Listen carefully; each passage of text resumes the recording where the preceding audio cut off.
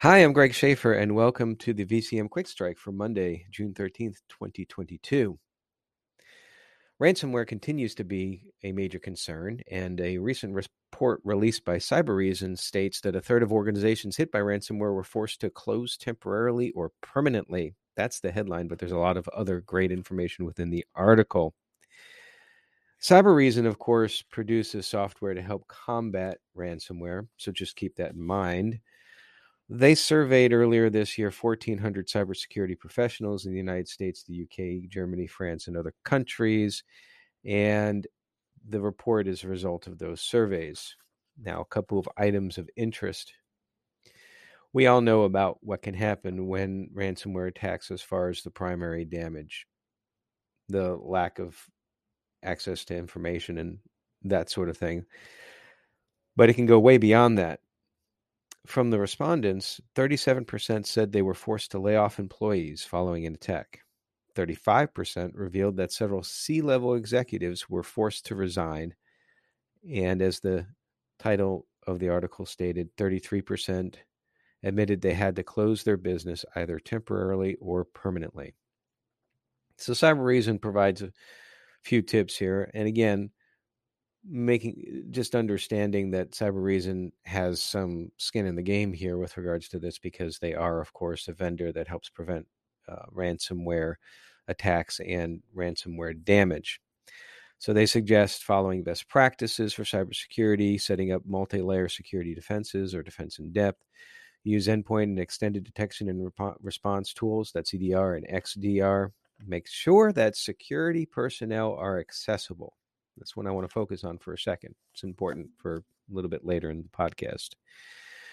The necessary security staffers should be available at any time of the day, especially during the weekends and holidays. Make sure that all on-call work assignments for security staffers are clear to everyone. Talk about that a little bit more as far as stress and managing stress. The article goes on to talk about running periodic tabletop drills. We're a big proponent of that. Test your lockdown procedures. In other words, have a ransomware playbook. Know what you're going to do when it happens, before it happens, and then look at some other external security options as well. Now, in conjunction with the ransomware issue continuing to rise, although that it's rising, job cuts hit cybersecurity industry despite surging growth from ransomware attacks. This coming to us from CNBC, and it starts out with a quote from Cybereason CEO Lior Div, who noted that, quote, we were not optimized as a business. And what Cybereason has done is, according to this article, they're talking about cutting jobs.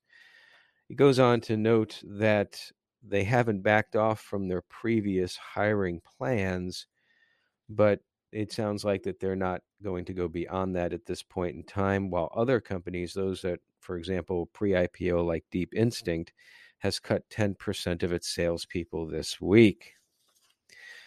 Now, this is rather interesting in the cause and the effect. One would think that if the revenue is increasing from the demand for ransomware solutions, part of the issue here is that the economy has obviously been a major factor. The stock market, each one of these companies have lost double-digit percentages, in some cases significantly into the double digits with regards to value in the stock market. And this is likely to have a trickle-down effect as far as hiring goes. And this could also affect compensation with regards to security personnel at all levels, I would imagine.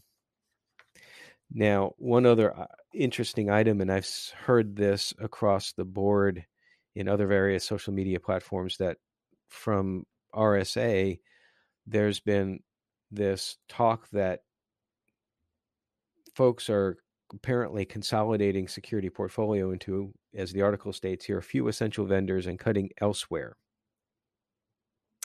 So basically trying to consolidate what they're doing, and that could also have an effect down the road as far as which tools are being the most effective for an organization. So ransomware is definitely a major concern for small and mid-sized businesses, and that's really the focus of this podcast, is to assist small and mid-sized businesses with ideas and threat awareness and potential trends, but also for education. One thing I came across this morning is a webinar that's coming up this Thursday. It's actually put on by the UK National Cybersecurity Center. It's cybersecurity for small organizations. It's at 11:30 a.m. GMT. So do the math going backwards, if you will. I believe that where I'm at in the Central Daylight Time Zone in the United States, that's 6:30 in the morning. It's an hour long. Could be a very interesting resource for small and mid-sized businesses. So I'd encourage you to look and check that out. Now, getting back to one thing I was saying beforehand, as far as the stress of the job, and particularly one of those advice points that CrowdStrike said about security personnel being available 24/7.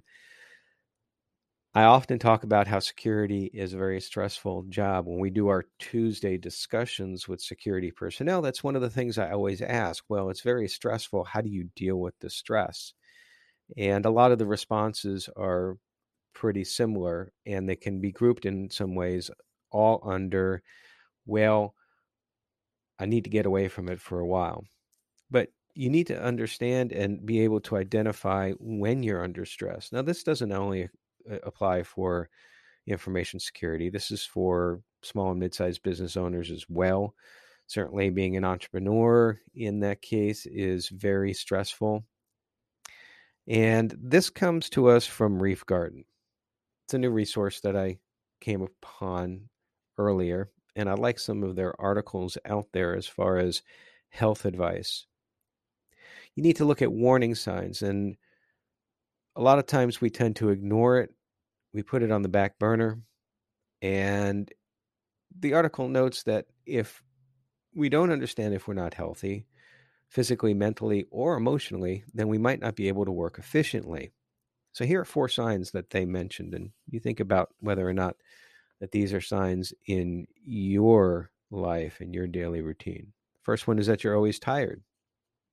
Sleep is one of the most important things for overall health and wellness. And you need to have a very good sleep routine, if you will. Know when you're going to go to sleep, put down the device and all of that. Sign number 2, you're stressed out all the time. Well, if you're constantly on call and constantly on the defensive, you're trying to defend against cyber attacks, or you're getting ready for when you have to do an incident response, that can be extraordinarily stressful, and you need to de-stress. Number 3, you're relying on medications to get through the day. Now, this doesn't just mean prescribed stuff. This includes items like caffeine, like coffee, energy drinks. That could be some sort of an issue. I know for some people too that perhaps maybe that would also include alcohol to kind of try to de-stress towards the end of the day. And then number 4 from the blog post, that you're skipping meals. And here's another component about an overall health wellness. You need to constantly eat, and you need to eat well, and you need to eat in proper portions. Now, you might be wondering why I included this in today's Quick Strike. Got a little personal story to tell you from this weekend, and I'll tell you that in 30 seconds. I've always been a coffee drinker from as long as I can remember. Back in middle school, I think I was first introduced into the coffee world with some brand of instant coffee. That was actually what my mother preferred, maybe for the convenience, maybe for the price, maybe for the taste, but she still prefers that to this day. And I remember studying late and working on project. This is middle school, mind you, and drinking coffee. And since then, I have been very much a coffee drinker, a caffeine consumer, if you will. I remember one time my college part-time job at the computing center at the University of Buffalo, a colleague of mine who made a fresh pot of coffee There was something different about the coffee. It seemed to be more powerful in a way. Well, he made it with caffeinated water. And so that basically just doubled the caffeine. Also, during that time, I don't know if it's still around anymore, but there was for a very short period of time before the era of Red Bull and other energy drinks, the original energy drink was something called Jolt. And many of us, I remember freshman, sophomore year, would drink Jolt in order to get through. So all this to say that I've had a pretty much a relationship with caffeine through coffee delivery for the better part of 40 years. I'm also big on health and trying to improve health wherever possible. And one of the areas that I realized that I could improve my health is to perhaps remove caffeine from my diet. So I tried something this past weekend. I tried just going without caffeine on Sunday. I went out, did a 7-mile run in the morning, felt great, awesome. Didn't have my 2 cups of coffee beforehand. And then after I got home and was relaxing for a bit, as the day went on, I started to get a little bit of a headache. I started to get a bigger headache and a bigger headache. And I'm thinking to myself, what is going on here? I mean, surely it couldn't be just because one day I decided not to have caffeine. Well, apparently that's not the case. Getting headaches is a very common symptom of going cold turkey trying to quit caffeine. So what did I do to fix that? At about 4 o'clock in the afternoon, I made a cup of coffee. And guess what? It helped dramatically. And then I made another cup of coffee, and that pretty much kicked the headache out. Now, have I given up on my idea of getting rid of the caffeine habit, the addiction? Because I don't like to be addicted to anything. No, but I've opted for the approach to take it a little bit at a time. I realize that this is not a sprint, this is a marathon. But I also know that at the very least, if I can reduce my caffeine intake, maybe to the point where if I took a day or two off, I wouldn't get a headache really bad several hours later, that probably would make me a more efficient person, a better worker, and a happier person.